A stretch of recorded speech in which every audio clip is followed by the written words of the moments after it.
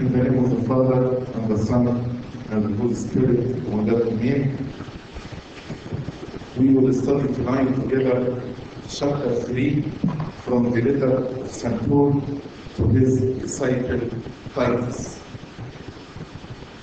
In this chapter, St. Paul instructs his disciple Titus to remind all of us to be kind to all men.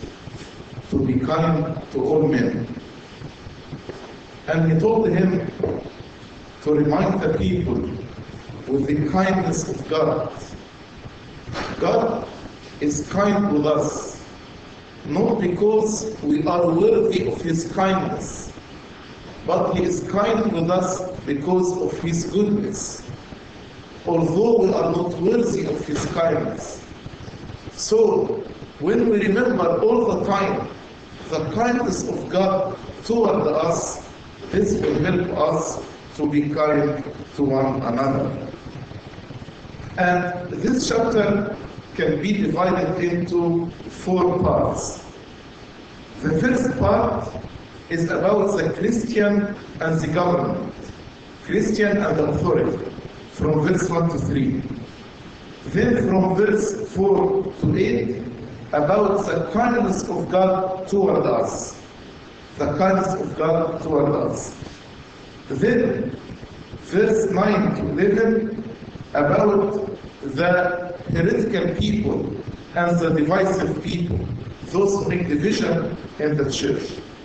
And finally, from verse 12 to verse 15, just he mentioned his final remarks, greetings, and benediction.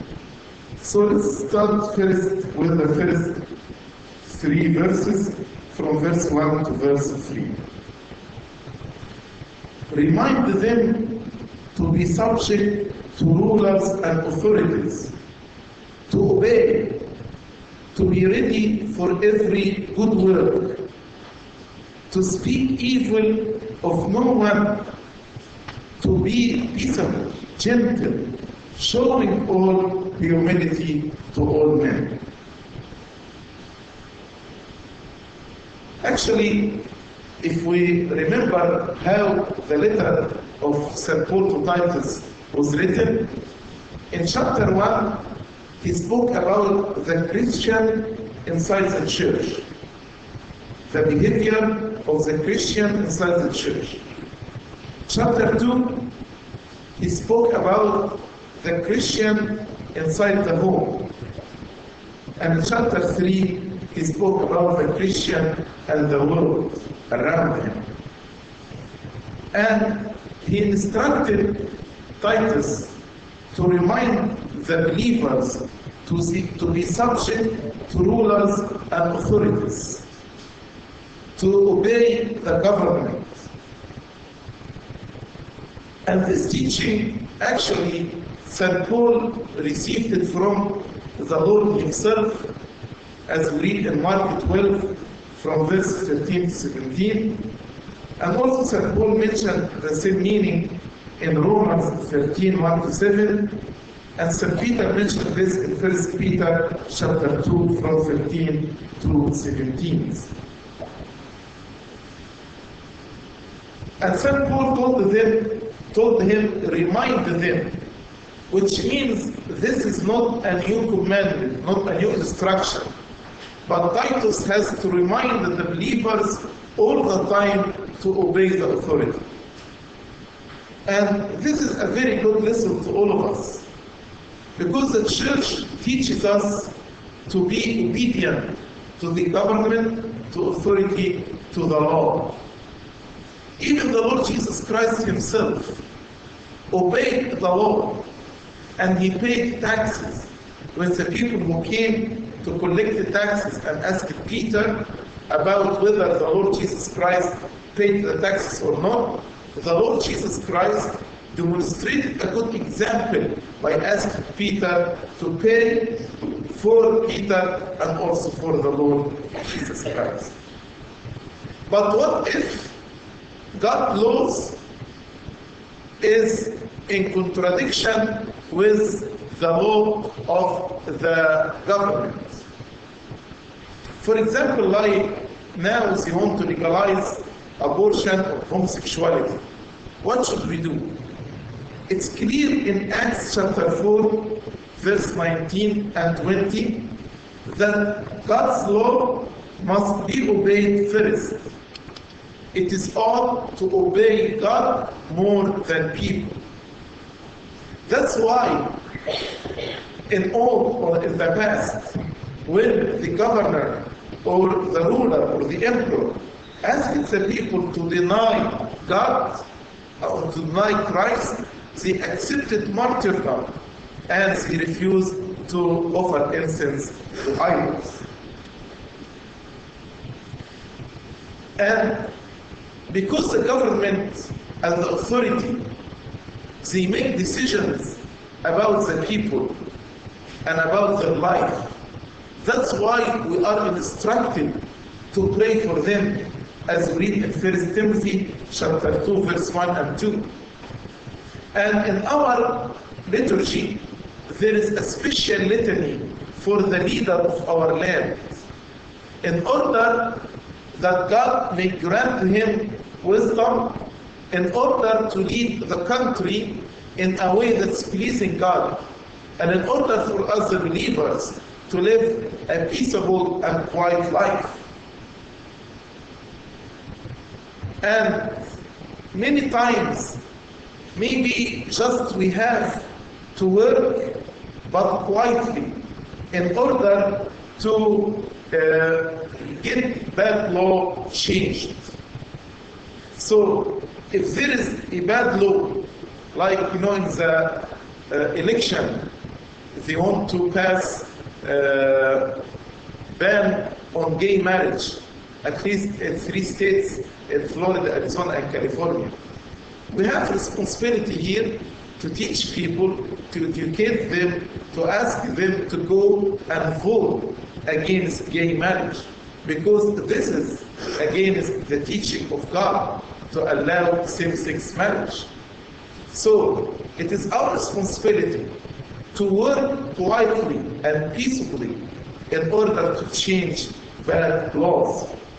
But it is a responsibility for us. That's why St. Paul said to Titus, instruct them to obey and to be ready for every good work. When there is opportunity to do a good work or to change a bad law, you need to be ready to do this. Be ready for every good work.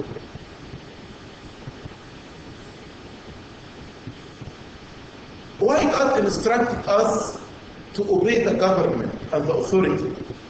As we read in Romans chapter 16, every authority is from God. And we need the government because some bad people have to be kept in check by the law. That's why God assigned rulers and authorities and governments in order to avenge from the evildoers, as we read in Romans chapter 13. Then in verse 2, St. Paul said to Titus, remind them to speak evil of no one, to be peaceable, to be gentle, to show all humility to all men. So actually, he instructed him to remind us with 4 things. Number 1, Christians are not to speak anything that's bad about anybody. Actually, if we try to keep this commandment, not to say a bad word about anybody, even if this is the truth about him, but it's not your business to judge your brother or to say a bad word about him. Ask yourself, if are you going to say this bad word, are you going to edify the listener? Are you going to give grace to the listener? Or are you going to offend him and actually to put a stumbling block in his way? If are you going to offend him, then no, don't speak bad about anybody. We should not speak evil about anyone. Number two, he told him that the Christian should long for peace, and the Christian should not want to fight. The Lord in the Beatitudes said, "Blessed are the peacemakers, for they shall be called sons of God." God is the Prince of Peace, is the King of Peace. And if we are truly His children, then actually we should pursue peace with everybody. And we should not fight or argue with anybody. We have to keep a peaceable relationship with everybody. Number three, he told him that we should be gentle and kind, gentle and meek, to be sensitive to others' feeling, and to be kind to them. As the Lord Jesus Christ, all the time, He showed kindness and gentleness. Actually, He asked us to learn from Him, because He is meek and of lowly heart. And number four, He asked Him to remind us to show all humility to all men, to be humble. As the Lord actually came not to be served, but to serve. As He washed the feet of the disciples, we, His children, should be humble. And if we humble, God will give us grace. As we read in the scripture, God resists the proud, but He gives grace to the humble. And here just I want to emphasize that to be meek, to be gentle, to be humble is very different from being weak. Being weak means in the time in which you should speak the truth in boldness, you cannot. But being meek and humble means you are kind to everybody, but when there is opportunity to say the truth in boldness, then you will be able to speak. As His Holiness wrote in his poem, كم قص الظلم عليك، يقول كل قبطي وديع إنما هو في الحق ضيع. Every believer is a unique person, but when it comes to the truth, he's like a lion. He's brave. He's like a lion. And St. Paul reminded them that we were bad people before the grace of God came upon us. We were bad people. That's why we should not judge anybody. We should not speak evil about anybody. As he said in verse 3, for we ourselves were also once foolish, disobedient, deceived, serving various lusts and pleasures, living in malice and envy, hateful and hating one another. The Cretans were Gentiles, and before they accepted Christ, actually they were involved in all these bad sins. And any person, before knowing the Lord Jesus Christ, and before having the grace of God in his heart, he committed all such sins. He said that we were also once foolish. Foolish means mindless, make decisions without thinking, make decisions lacking wisdom, make decisions in haste,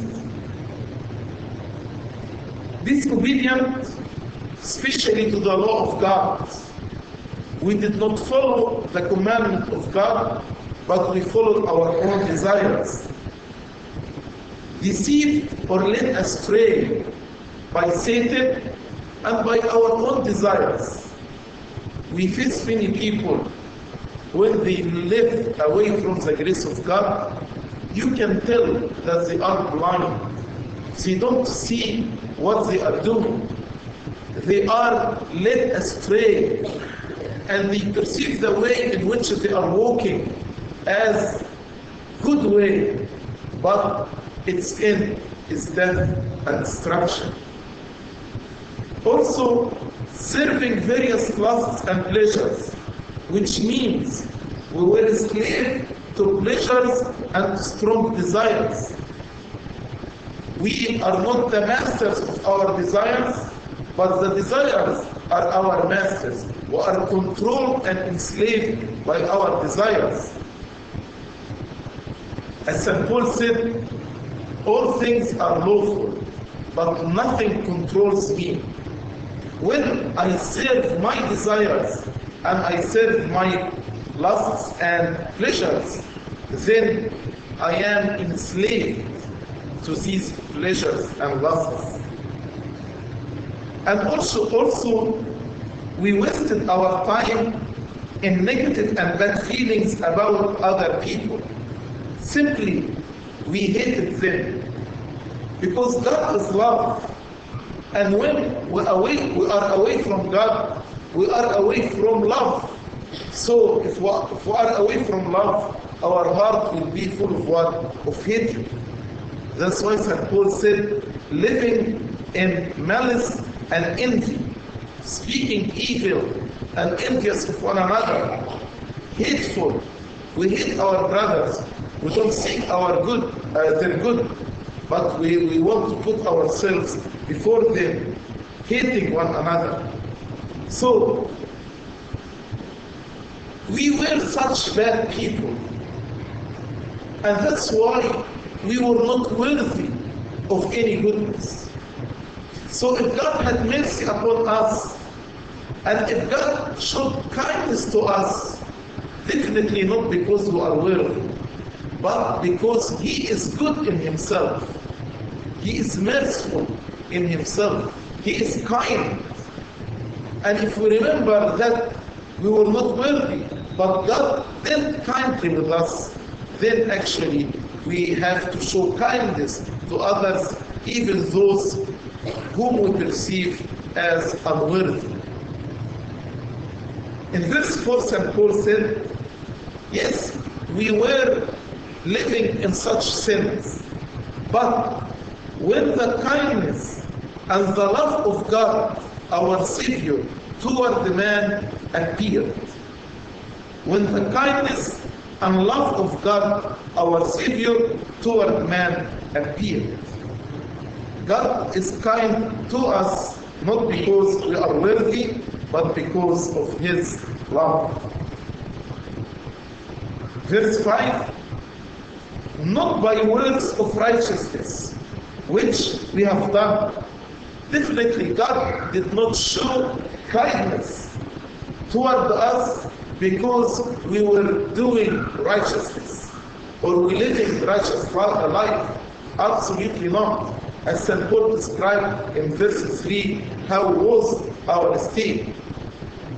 Then this kindness not because of works of righteousness which we have done, but based on what? But according to His mercy, He saved us. According to His mercy. It was because of His mercy that God saved us. That's why in every divine liturgy, we appeal and we cry for the mercies of God. We say, Lord, have mercy several times. And when we remember the Judgment Day, He appointed a day for recompense, in which He will appear to judge the world in righteousness and give each one according to his deeds.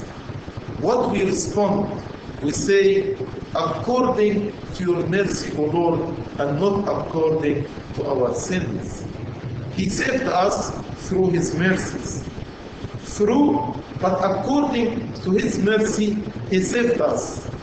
how did we receive this salvation? He said, through the washing of regeneration and renewing of the Holy Spirit. Washing of regeneration, that is baptism. In baptism, we are born again. We became a new creation in the Lord Jesus Christ. That's what he said, regeneration. Washing of regeneration. And the renewal of the Holy Spirit, that is the sacrament of chrismation. When we are anointed by the holy oil and we receive the Holy Spirit, so the Holy Spirit actually gives us a new heart, a new nature. So we are regenerated by baptism and we are renewed by the Holy Spirit. We are made new by the Holy Spirit, as St. Paul also explained in 2 Corinthians chapter 5, verse 17. So this verse is a very important verse to prove that there is no salvation without baptism and without chrismation. We receive salvation through these channels. As St. Paul said, saved us through the washing of regeneration and renewing of the Holy Spirit, whom he poured out on us abundantly through Jesus Christ our Savior. So, God did not give us little of his Holy Spirit, or he did not give us just enough of the Holy Spirit, but he gave us the Holy Spirit abundantly. So, and as St. Paul said, pour out on us abundantly. But what did he mean by through Jesus Christ? He said, whom he poured out on us abundantly through Jesus Christ our Savior.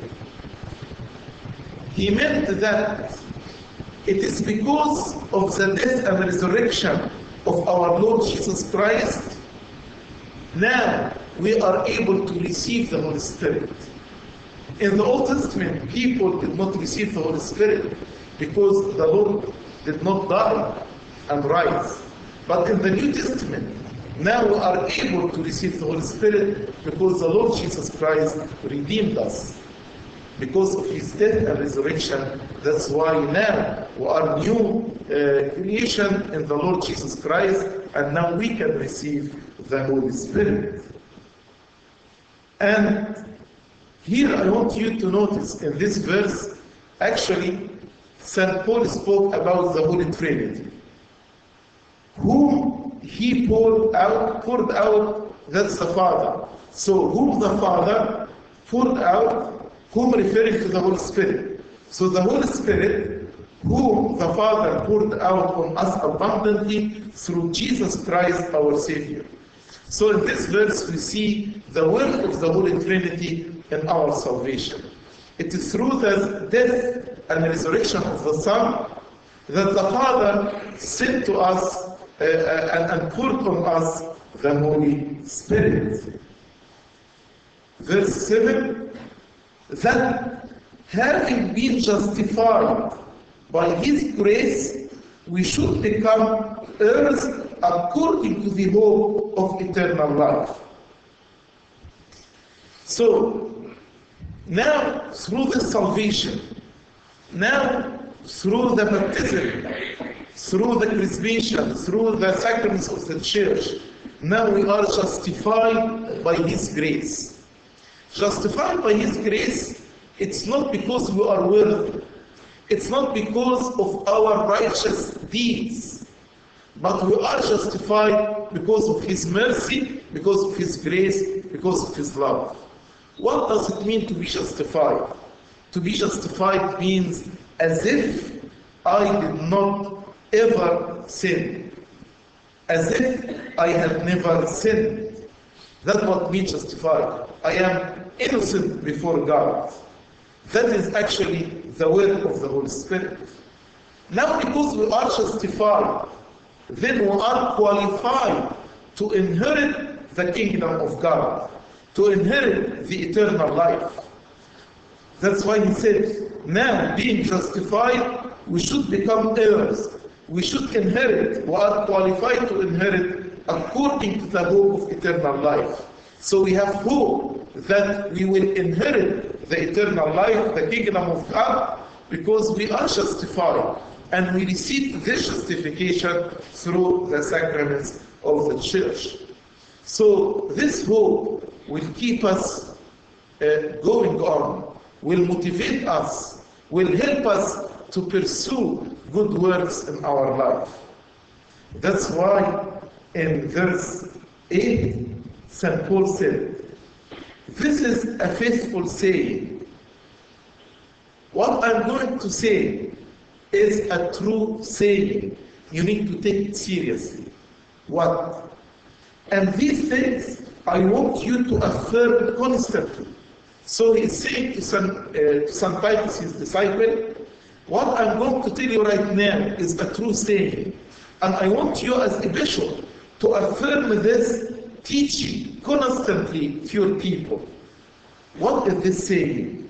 That those who have believed in God should be careful to maintain good works. And here St. Paul actually kept the balance between faith and works. He said this is a faithful saying. Don't say, I believe, I am justified, then I am free to do whatever I want to do.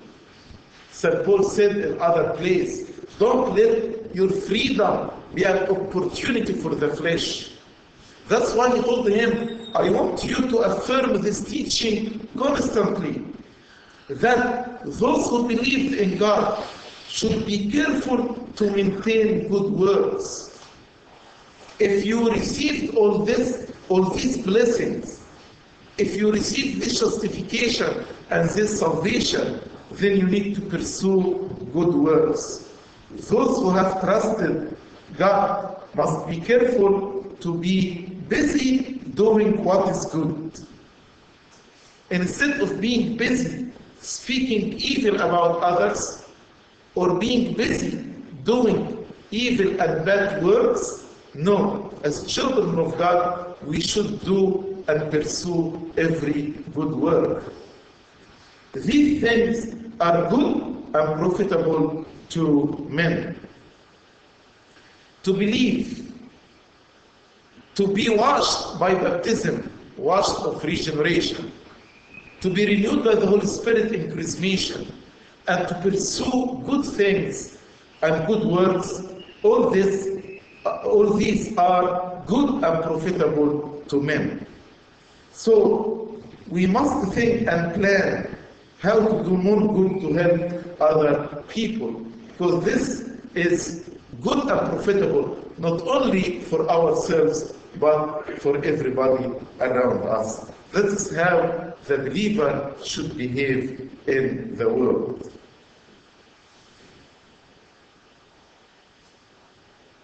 In verse 9 to 11, St. Paul gives some instruction how to deal with heretical people and schismatic people, people who want to divide the church or to split the church. In verse 9 he said, but avoid foolish disputes, genealogies, contentions, and strivings about the law, for they are unprofitable and useless. Some people actually waste time on arguing. And here just I want to mention some habits, like people who spend and waste hours and hours on pal talk, arguing, and they know they will not reach anything. This is just a foolish argument. It is purposeless. So St. Paul here, he said, avoid foolish disputes. If the other person is not asking to learn and to know the truth, but just asking to argue with you, No, we Christians should avoid foolish disputes. Our time is so precious to waste it in such foolish activities. We need to use our time wisely. God gave us this time for the edification of the kingdom of God. That's why any activity that's foolish, we should avoid it. Avoid foolish disputes. We are to avoid such things and turn our backs on them. Genealogies. Some Jewish people at the time of St. Paul, they want to compare and to argue about genealogy, or they contend and strive and fight about the law of Moses and how to interpret it. St. Paul said, all such arguments are unprofitable and useless. Unprofitable and useless. And you need to be wise enough to end such argument and such dispute and contention. Because all what produces bitterness within, maybe you will develop some bad feeling or negative feeling toward the other, maybe hatred toward the other. So this argument will have its negative effect on you and on others. That's why we as Christians, we should speak only whatever give grace to the listener, whatever edifies the listener. But other than this, we should avoid. Then, if a person is divisive man, divisive means a person who split. Whether split the church because of his own personal ideas, or split the church because of doctrine and because of false teaching. St. Paul here instructed Titus as the bishop of Crete to reject a divisive man after the first and second admonition. So he has to admonish him, to warn him, to rebuke him at least twice. And after this, if this divisive man did not listen, then the bishop should reject such person. Because if we keep such person in the community of the believer, he will divide the church. And as the Lord Jesus Christ said, a house that's divided on itself will be desolate. That's why the church leaders have opportunity, have responsibility to reject such divisive people. And that's why we should be careful when we speak and we share ideas. If our own ideas will divide the church, then it is wrong. We should not spell it out, should not speak it. The church leaders are to stop a man like that who wants to talk about his own ideas at all times, which are divisive or false teaching. And a man who will not listen has turned out from the teaching of God's word. As St. Paul said in verse 11, knowing that such a man, such person, such divisive person is warped and sinning, being self-condemned. So such man is committing a great sin because he is dividing the church. And he himself is deceived and he condemned by his own behavior, self-condemned. So actually his own behavior will condemn him. Sadly enough, that there are people whose lives are so bad and whose behavior are so divisive that they have to be out, they have to be put out of the church in order to keep the peace and the unity of the church. Then from verse 12 to verse 15, St. Paul actually put his final remarks. St. Paul wanted Titus to go and see him. That's why he will send one person to replace Titus in Crete, so that give Titus opportunity to go and visit St. Paul. In verse 12 he told him, when I send Artemas to you or Tychicus, be diligent to come to me at Nicopolis. So apparently St. Paul was going to Nicopolis, as he told him, for I have decided to spend the winter there. Maybe he is going and spend the whole winter in Nicopolis. Maybe he will establish a church there. Maybe he will preach Christ to the people there. That's why he sent to Titus to come to him. And in order to find somebody to cover the place of Titus, he told him, I will send you either Artemas or Tychicus. And once one of them arrives, then be diligent to come to me at Nicopolis, and I will stay there the whole winter. So most probably this letter was written around the fall, and he was expecting to meet Titus around winter. Then in verse 13 he told him, send Zenas the lawyer and Apollos on their journey with haste, that they may lack nothing. We don't know who is Zenas the lawyer. Apollos is Apollos from Alexandria that was mentioned in the book of Acts.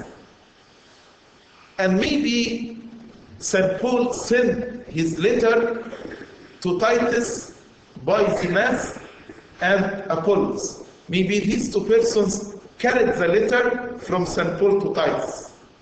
So he's saying to Titus, don't keep them there. Send them with haste. Send them on their journey with haste. And be generous with them.